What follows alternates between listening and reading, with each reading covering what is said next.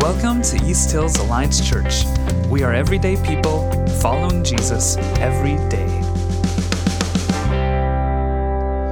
From John 1. In the beginning, the Word already existed. The Word was with God, and the Word was God. The Word gave life to everything that was created, and His life brought light to everyone. So the Word became human and made His home among us. He was full of unfailing love and faithfulness, and we have seen His glory, the glory of the Father's one and only Son.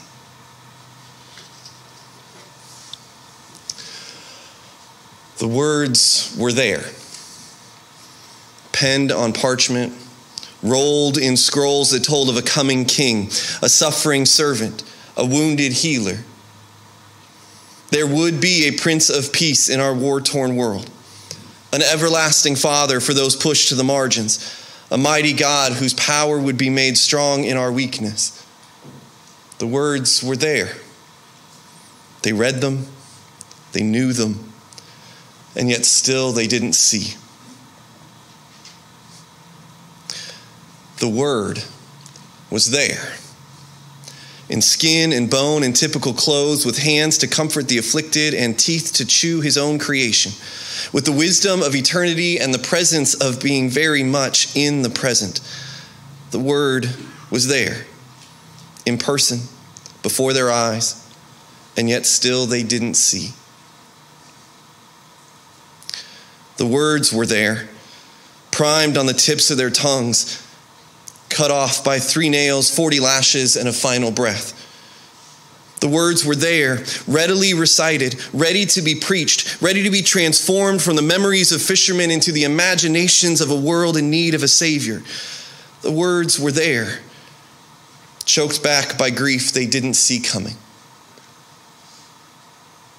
The Word had been there, full of laughter and joy, torn away from them by whips and mockery. Whatever doubts they had that this Word was real dissolved as the blood dripped from His hands and melted in the sand below.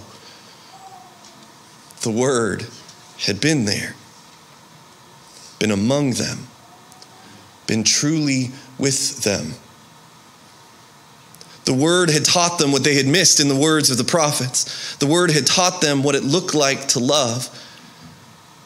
And now the Word was teaching them what it meant to remember. Remembering the words, the laughter and the hurts.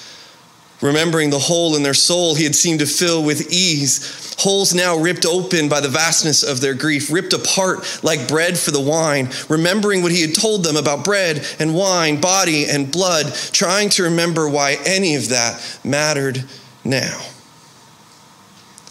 See, grief has a way of creating clarity. Our priorities, our beliefs, our love. And grief has a way of creating a world so dark it seems impossible to see anything clearly. The Word had been there, turning tears to laughter, mourning to dancing, death to life. Oh, to have the Word there to do that again. Something just short of a smile crosses their lips at the thought. Oh, to have the Word here now in this moment of grief, to somehow laugh and dance together again, to hear the people shout for joy and hallelujah again. Impossible. Without the Word, why bother laughing? How could they remember the shouts of joy when "Crucify Him" still rang in their ears? Death had finally won a victory the Word, it seemed, would not overcome. The words were still there, rolled in scrolls they didn't open because the Word was gone. The darkness blotted out the dawn, and their tear-filled eyes still couldn't see. And we know this feeling, the grief, the darkness, the feeling death has won, death of a loved one, death of a love, death of a dream, And the darkness, it seems, whatever words of joy our heart remembers are cut off by our inability to breathe. What do you do when the words abandon you? What do you do when you feel the word has abandoned you? What do you do when the dream of death to life becomes a nightmare that won't end? You remember.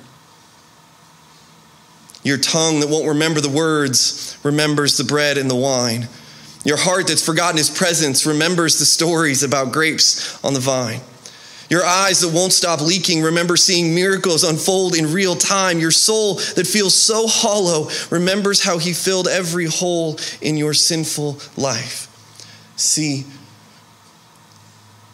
the darkness didn't win that day the word suffocated. The dawn was always coming. He had breathed his last, but life had not stopped flowing. The darkness didn't win that day, and it doesn't win today. In your speechless, breathless darkness, beyond what eyes still can't see, the word is there. The wisdom of eternity so very present in our present, teaching us to see the dawn, teaching us to remember the words. Thanks for checking out our podcast. You can learn more or connect with us online at easthills.org.